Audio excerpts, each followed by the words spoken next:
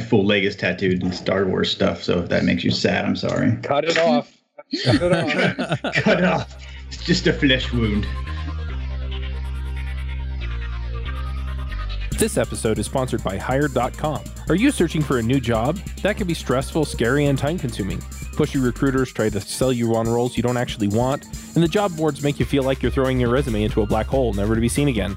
And sometimes you go all the way through the interview process just to find out at the very end that the salary, offer, or company culture doesn't match what you're looking for. Hired is the world's most intelligent talent matching platform for full-time and contract opportunities in engineering, development, design, product management, data science, sales, and marketing. We make your job search faster, focused, and stress-free. Instead of endlessly applying to companies and hoping for the best, Hired puts you in control of when and how you connect with compelling new opportunities. After completing one simple application, top employers apply to hire you. And on Hired, you receive personal interview requests and upfront salary information so you can make informed decisions about what opportunities to pursue over a condensed timeline. Hired offers access to more than 4,000 innovative employers, including big brand names like Facebook and smaller emerging startups. The size and type of company you want to connect with is totally up to you.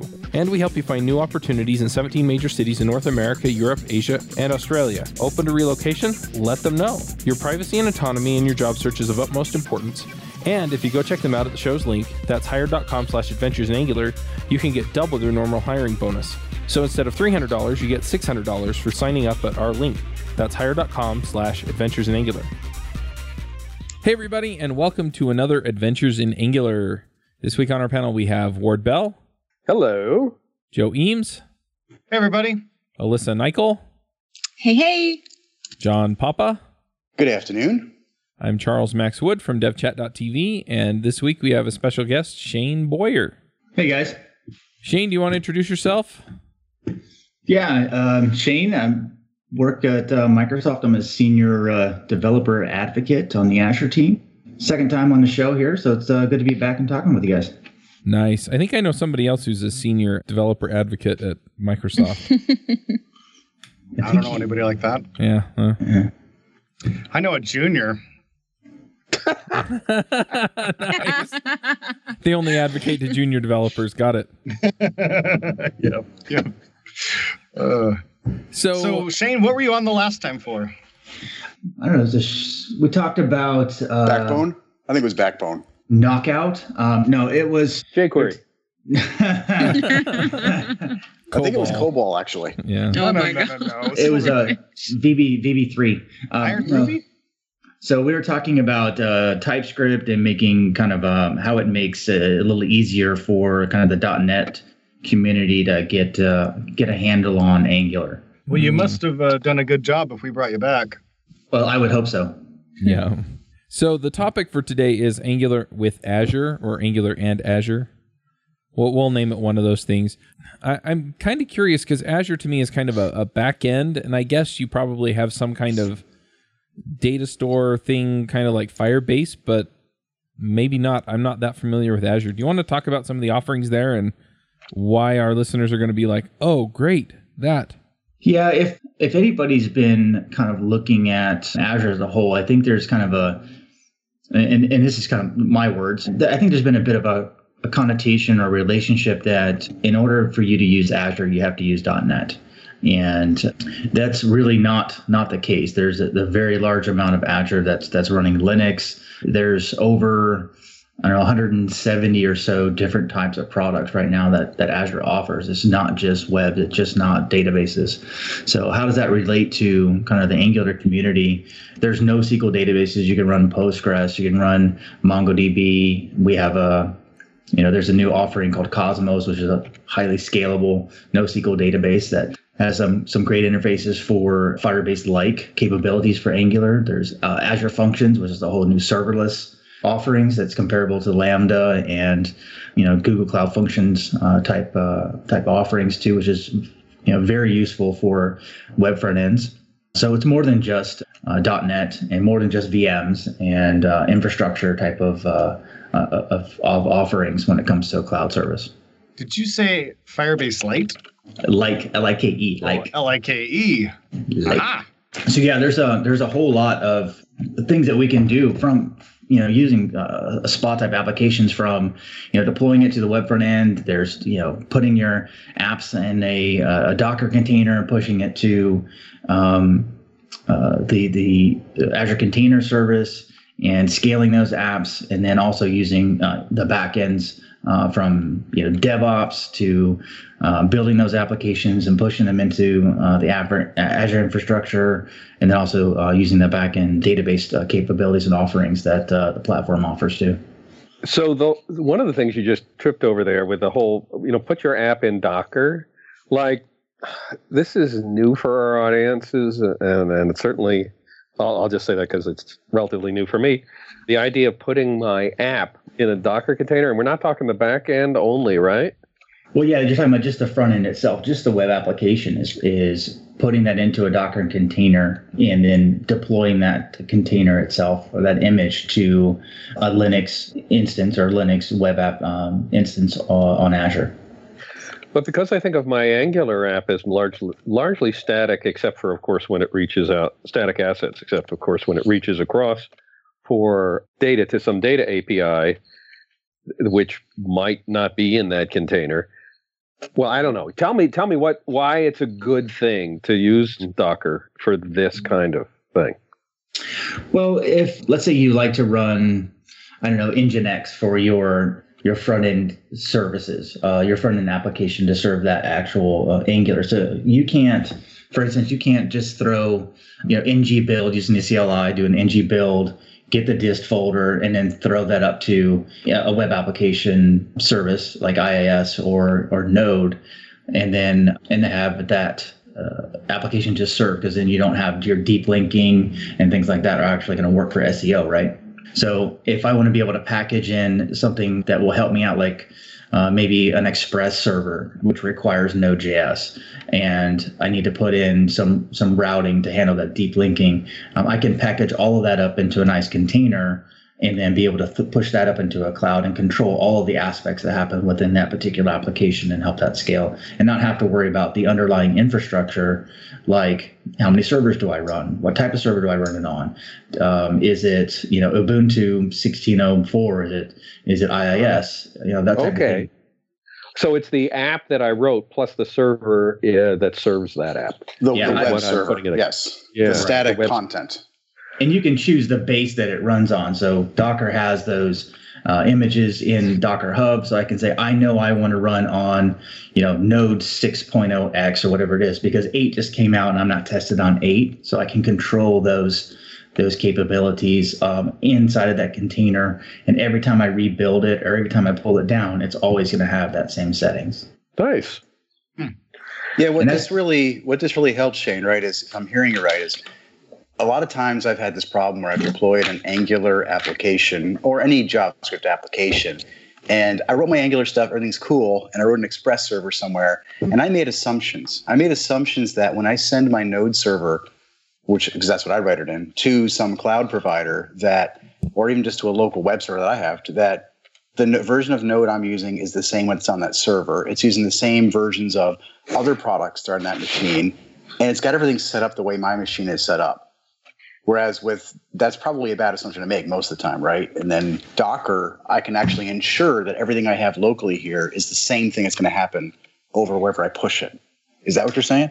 Yeah, it's basically it takes that concept, and you'll hear this in many Docker presentations, it's the works on my machine is actually true now, right? So I can set up that entire environment on my machine saying, I want Node server, the way I run it, with the settings, with the version of Node I want. I've built it. I've tested it all out myself on my machine.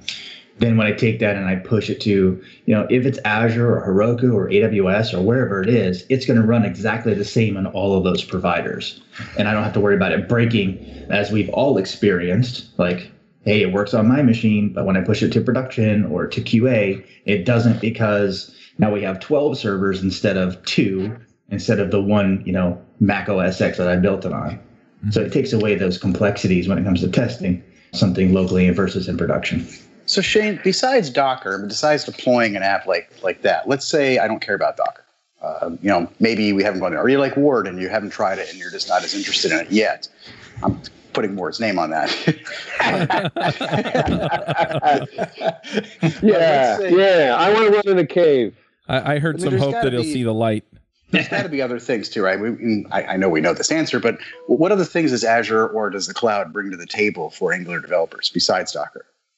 Yeah, so the other thing that I've dove into recently is the whole serverless offerings that are out there. So this is kind of a good comparison to what we just spoke about, right? I have to worry about building a node server to serve my app. I have to worry about, and I say my app, maybe it's a back end. So I've got an API I have to build to serve the data, and I have to worry about it hitting the back ends and et cetera. So if you have a simple API, you've written it in Node, and it's got maybe just some static data, let's just call it lookup values.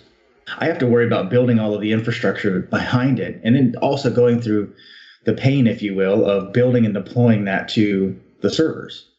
Serverless takes a lot of that away, if not all of that away. Hold it, Shane. Buzzword bingo. Serverless? I was going to say, all the people who didn't roll their eyes at Docker just rolled their eyes at serverless. Oh, man, right? Yeah, that means I just wish that it were so, and bam, alakazam, I've got...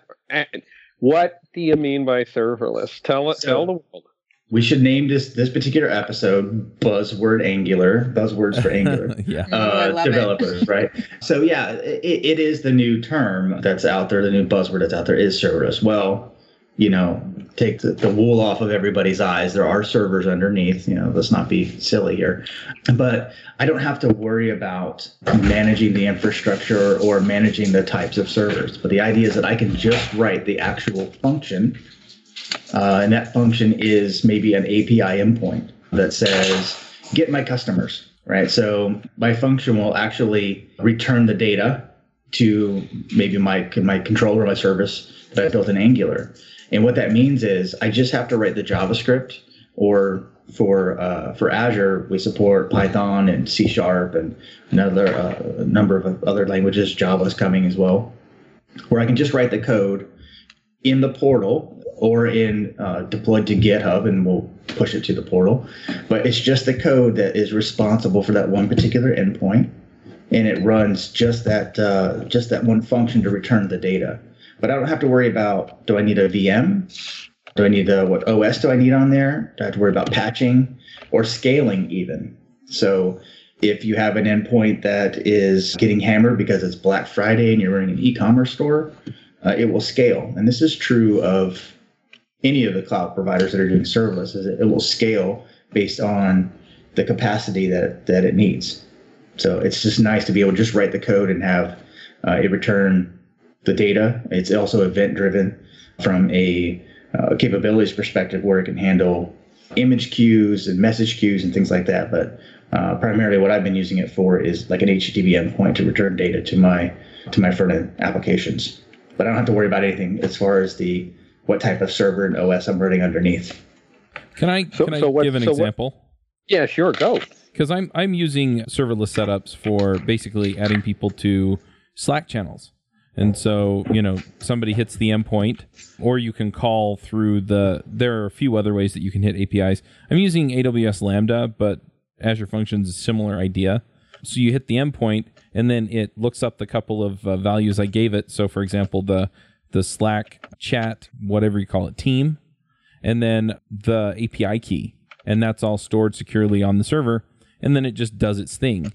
And then I've also seen that you can reach back into database systems and stuff like that within Azure and actually have it pull the data out. And so essentially what you're doing is you're having a small, isolated, simple endpoint that you're providing to your Angular app to either get stuff done or to get data back. Right. And the more important piece, too, is that the scalability of those endpoints. So serverless is, I'll call it scalability at the endpoint level. So when you're writing APIs on the back end, we're typically concerned about scaling the entire API application. So all of the endpoints that are built within that API scale at the same level, to where when you're writing the serverless functions or Azure functions, they will scale at just that particular API level. Yeah, that's nice because you just wind up paying a penny or two or whatever the price is every time somebody hits that endpoint. Yeah, you're strictly paid based on the usage, the consumption of it, which is a really nice effect instead of just something that's sitting there humming and you're not doing anything. You're still paying for it to just be there. So just so we know, don't fall into fall too in love. I mean, this is part of the buzzword bingo again, microservices trend. And the challenge in that trend is that you can easily end up with a giant basket of uncoordinated services that, how do you orchestrate there? It's great if it's something that's completely autonomous, but so many of the things that we do depend upon a particular dance with some other services or with some other business processes. And so where to draw those boundaries and how to coordinate them all becomes the new challenge that you take on by virtue of spinning up all these different things running all over the place. Is that a fair statement? Or do you say, no, Ward, you're nuts? No, you're not nuts. And it's funny, I was at a conference this weekend and somebody was talking about microservices and they used the famous poo emoji, right? So they had your monolith, which was represented by a large poo emoji, and breaking that up into a bunch of little poo emojis doesn't make it any different, right? You totally lost I love your the poo image. emojis. I can see it now. It's like right. So it's like whether you take one big one or you take a lot of little ones and leave them all over the floor. Right. The big one's easier to walk around and not step in. the sum is We're going to have to retitle this episode "Life According to Shane Boyer." Yeah. I got one big steaming pile or just a lot of little steaming piles. Yeah, but it's true. I mean, just because you spread out your crap doesn't make it any better. Right? I mean, so be careful as to how you get sucked into these buzzwords and these kind of buzzword architectures. Is hey, I can, instead of having all of my services themselves, so think of the previous buzzword of SOA, right? So this is SOA at a smaller level, right? So we would all write an API that was one big assembly or DLL that had all of our little calls in it. And then we'd write another one that had a bunch of little calls, and we'd package all that up and deploy it as one big monolithic thing. Well, now the idea is, well, what if I just break all those out into separate little things and deploy all those individually, but they're not doing anything different? You have to change your whole mindset as to how you're doing this to Ward's point. It doesn't make it any better if you're not really changing how you orchestrate these things and putting them into the cloud. So it's not just a lift and shift, which is very important to point out, that you have to be careful how you approach these microservices. And I think serverless is now being described as nano services. If something, yes, that's a big size. I want Pico services. I think that's next. I think that's when we go with codeless. So I think that. Anybody who knows me well, and most of you do, know that I absolutely hate all buzzwords. I just feel like a lot of times we use them as a mask to talk about topics, which could be so much easierly explained if we just said what the heck they solve, right? And I think Shane explained what serverless solves for us. It's like SOA before, the whole SOA thing. Or microservices is another term we talk about. Can we just say, hey, let's have a lot of tiny services? Okay. We don't really need these. But John, is tiny bigger than micro?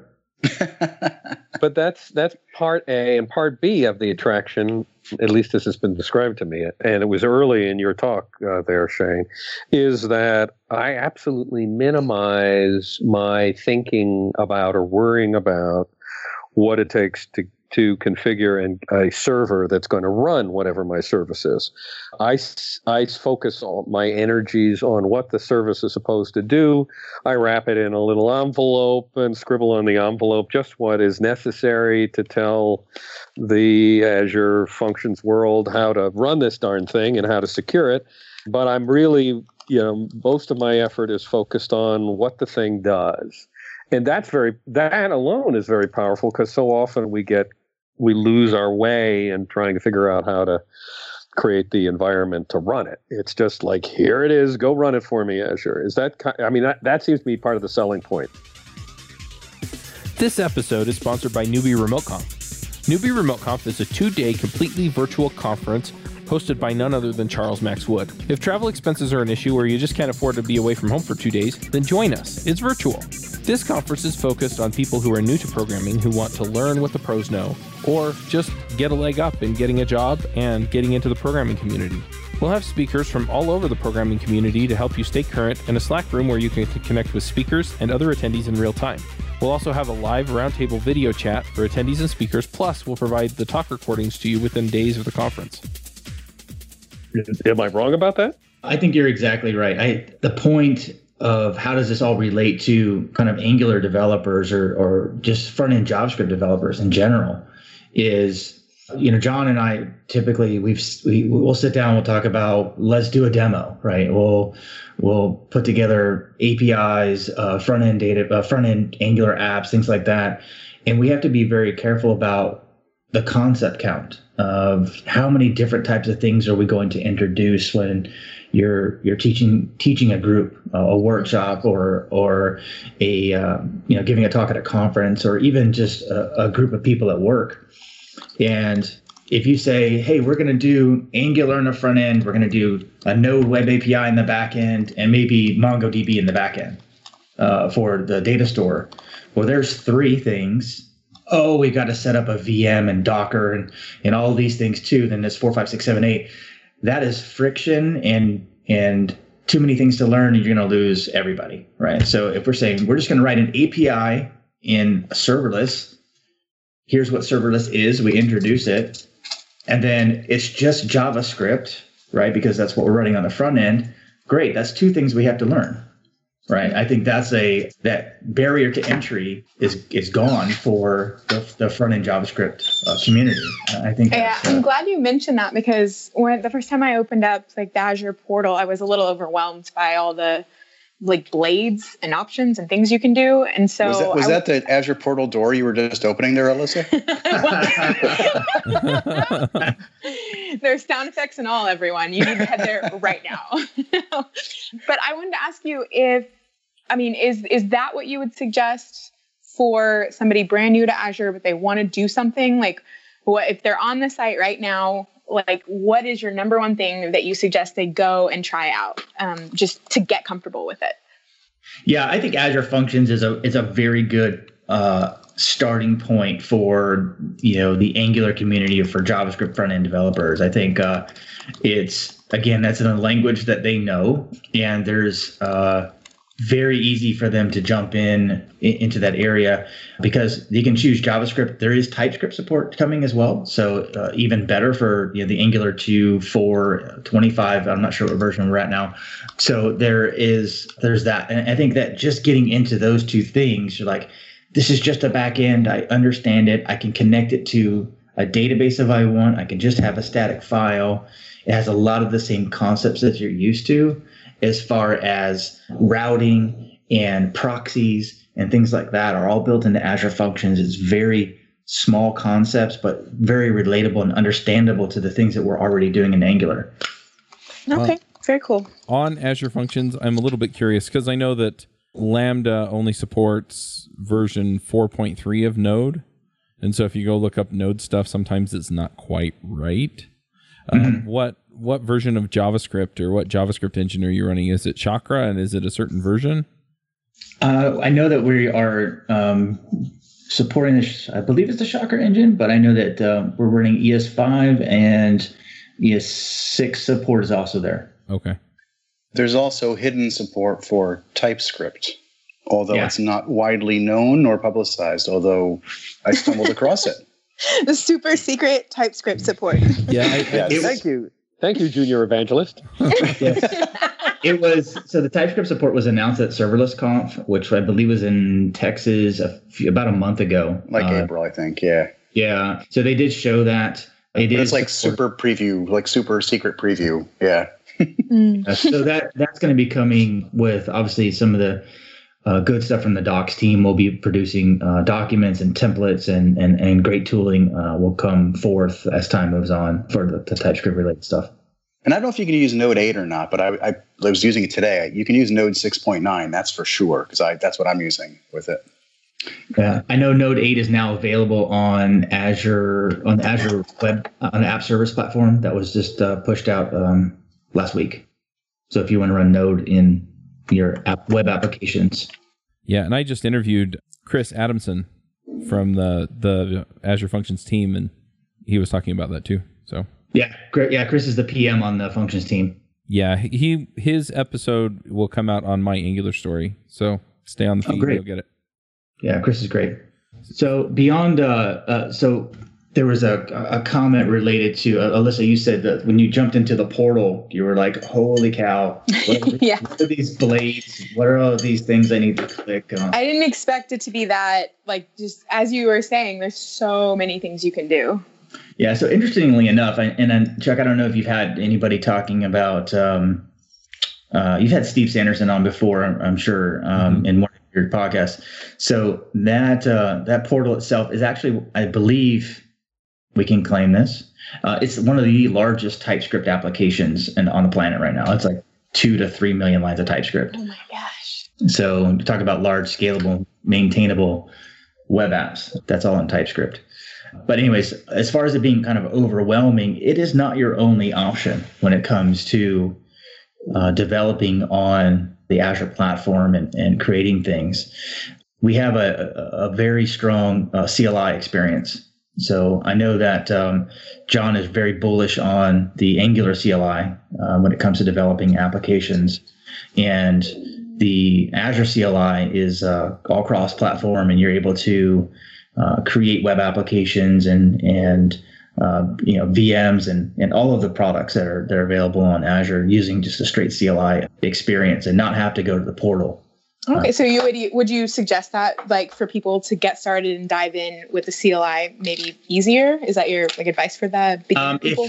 If your foo is strong when it comes to the CLI, to the command line experience, and that's the experience that you enjoy, then certainly go forth and do that. If your CLI foo is strong, I love that. Yeah, I mean, that's, for me, there are things where it makes perfect sense. If I want to create a new web application in a web infrastructure, and it's as simple as, AZ web create, I pass a location, pass the name of my application, and it creates that infrastructure for me. And in a few commands, I can create the web app, set it up to deploy from my GitHub repo. And then from there, I'm just checking in code and just doing the deployments through the CI pipeline.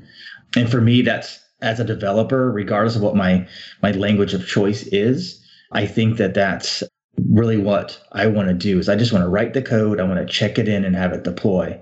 Do you have any articles or recordings of you and John doing demos that people can jump to? Yeah, John and I did a Pluralsight course, and it was deploying an Angular app using GitHub to Azure.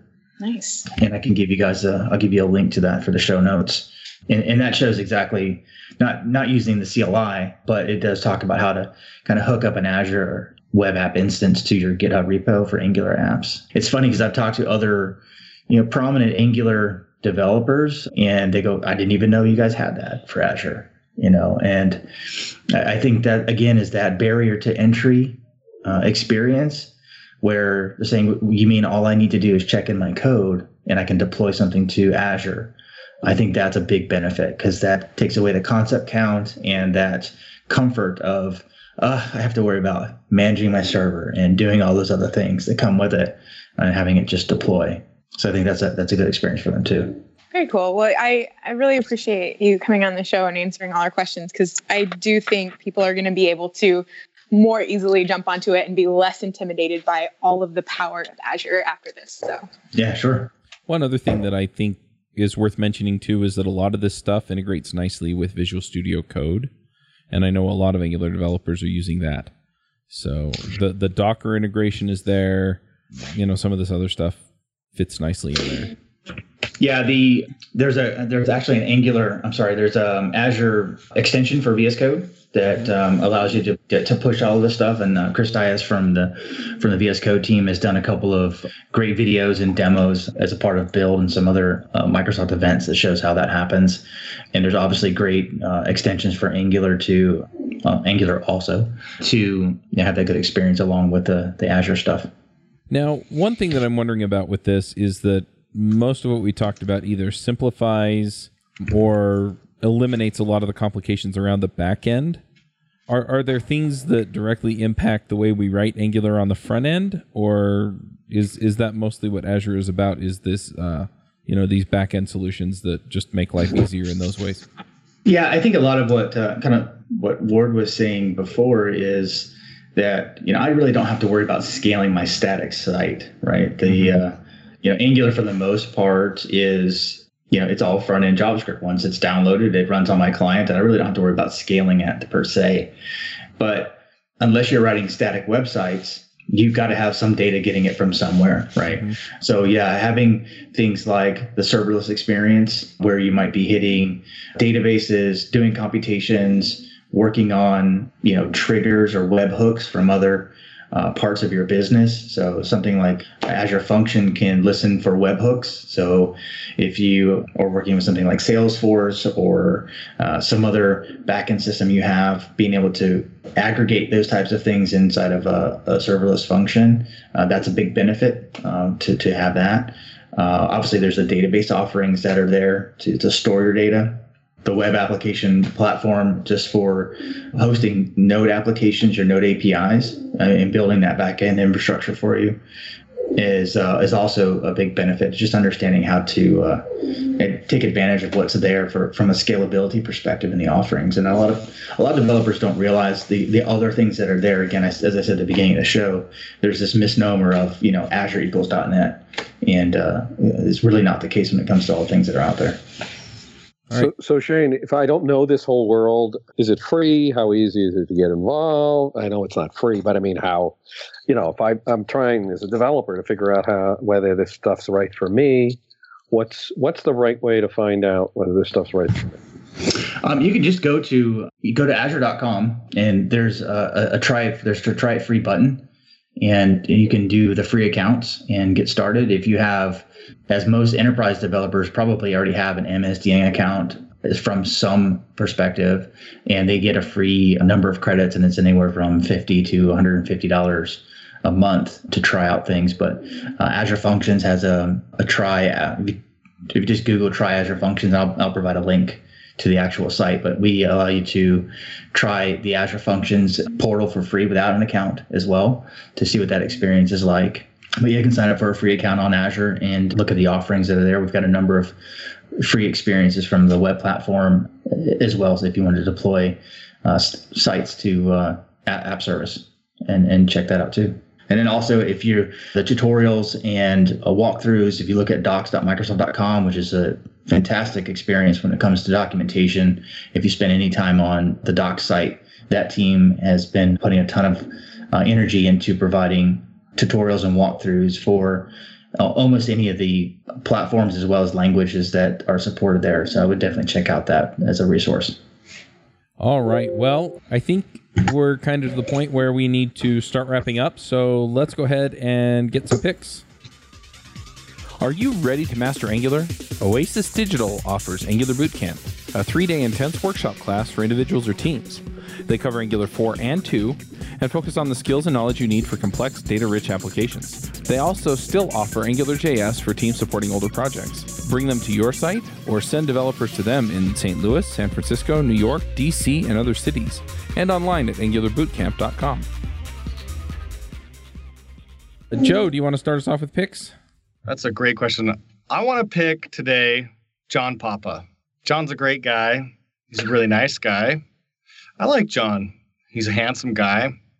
Mostly I want to pick John because he produces a lot of really good content on Pluralsight. I was recently watching his course on the CLI for Angular, and it's a fantastic course. I've always been a fan of the content that he's produced, so I'm going to pick John and his Angular CLI course. I think it's a great course. And that's my pick today. Oh, I think I should also mention and pick ngDoc, the unofficial documentation source for Angular. A lot of good articles going on there, so I'll pick that as well. ngdoc.io. All right. Ward, do you have some picks for us? Well, I have one that's related to what Shane was talking about. I had seen some sort of demos of Azure Functions, and it all seemed, I could sort of visualize how I might use it. But one of the most compelling things I have seen and read that really gave me an insight into how useful this could be was Troy Hunt's Azure Functions in Practice. Now, you may not know Troy Hunt, but he's one of the world's best explicators and implementers of security practices for for servers, for the web and stuff. And one of the things he's done is he has a site that really got under the skin of all the black hat hackers out there. So they try and knock that site down with DNS attacks, denial of service attacks. And he used Azure Functions to guard that and just slaughter all of these attacks, which was a very compelling story, a real world story. And he described so well what he did, how he did it, and the effect it had in this Azure Functions in Practice article. And I have the link in our show notes. So run, don't walk to read that article. Yeah, that was a really cool article that he wrote. It was really, really fantastic. I mean, he was doing stuff that I didn't realize that we could do with functions as well. My pick this week is going to be the serverless framework. You just npm install serverless. I think you might have to make it global. But anyway, it makes it really easy to deploy stuff to Azure Functions or AWS Lambda or Bluemix. I can't remember what their functions equivalent is. And they're all a little bit different. But anyway, it makes it really easy to get that stuff up there. And so, yeah, I'm going to pick that. If you're curious, go check it out because it's awesome. Oh, I do have one other thing. I decided to extend Angular Remote Conf into Angular Dev Summit. I'm going to make it a week long. We're going to have a few talks every day.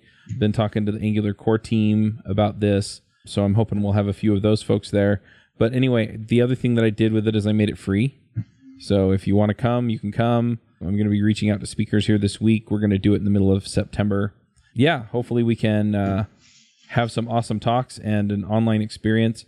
There is going to be a paid option, and it'll probably include things like the downloading the videos and stuff like that. But if you want to come and attend, it'll be free online. So go check it out at angulardevsummit.com. Shane, what are your picks? So my first pick is something I just got in the mail today, which is called a Kevo, Kevo, which is a touch-to-open smart lock. Oh, cool. So I'm slowly just moved into a new house, and I'm slowly automating things in my house. And this is works with your iPhone or I guess maybe Android as well. But yeah, it gives electronic locks, and it uses easy, just touch the deadbolt. It also has a physical key as well. You touch the deadbolt and it unlocks it, and has all the fun features of knowing when your door is unlocked, and gives me notifications when the door is unlocked and I need to lock it, and worked with Alexa and all those fun Jive things. So that's one of the things that I will pick. And then the other thing was, so we mentioned earlier, was the deploying Angular 2 app to Azure using Git. John and I's play-by-play Pluralsight course as well. We had a lot of fun doing that one, and looking at it was Angular 2. So we're very relevant to kind of this discussion that we use today. And then finally, I would just make a quick call out again to docs.microsoft.com, which is where you can look for all the resources related to the stuff we were talking about today. So, yeah. So I had one more bonus one because you brought up Alexa. I wanted to bring up Alexa Silver for people who are moving into my... Yeah, one of the greatest products ever invented. And one of the things I just noticed as I was putting it in here is that it answers to Alyssa's name as well. So if she were still able to stay with us on the call, she could find that product for herself. That is funny. Thanks for that word. Oh, that's funny. I actually have talked to somebody who's building an Amazon Echo-like thing for older folks. So it's funny, but anyway. My mom totally needs that. I was thinking about getting that for my mom just because, she's old and she's losing her eyesight, and to be able to get her books and just have people, Alexa read books to her through the Audible and stuff like that, and get information. But she's so, my mom's almost 80. So just interfacing, even with Alexa, as much as voice is better, would still be a challenge for her. So something detailed specifically to older people would actually be great. Yeah, well, John, I don't know about that. John, John was telling me a funny story that earlier today is he's got his Alexa close to, I got to talk quietly because I'm close to mine, but he's got it close to his TV and he was watching a TV show that one of the person's names was Alexa. And every time, obviously, the name was said, she would say, I don't know what you're talking about. I don't know what I'm talking about. Yeah. And he started getting frustrated. He's like, I got to turn it off. Yeah. Well, before we wrap up, one more thing that I think I'm going to add to your shout out about docs.microsoft.com. At Connect last year in November in New York City, we interviewed Dan Fernandez, who works on the Microsoft Docs. And if you want kind of the back end story of how that all goes together and just the cool stuff that they're doing beyond basically a write up, there's a lot of really interesting stuff going on there. So I highly recommend you go check out that interview as well. Yeah, that was a great one too.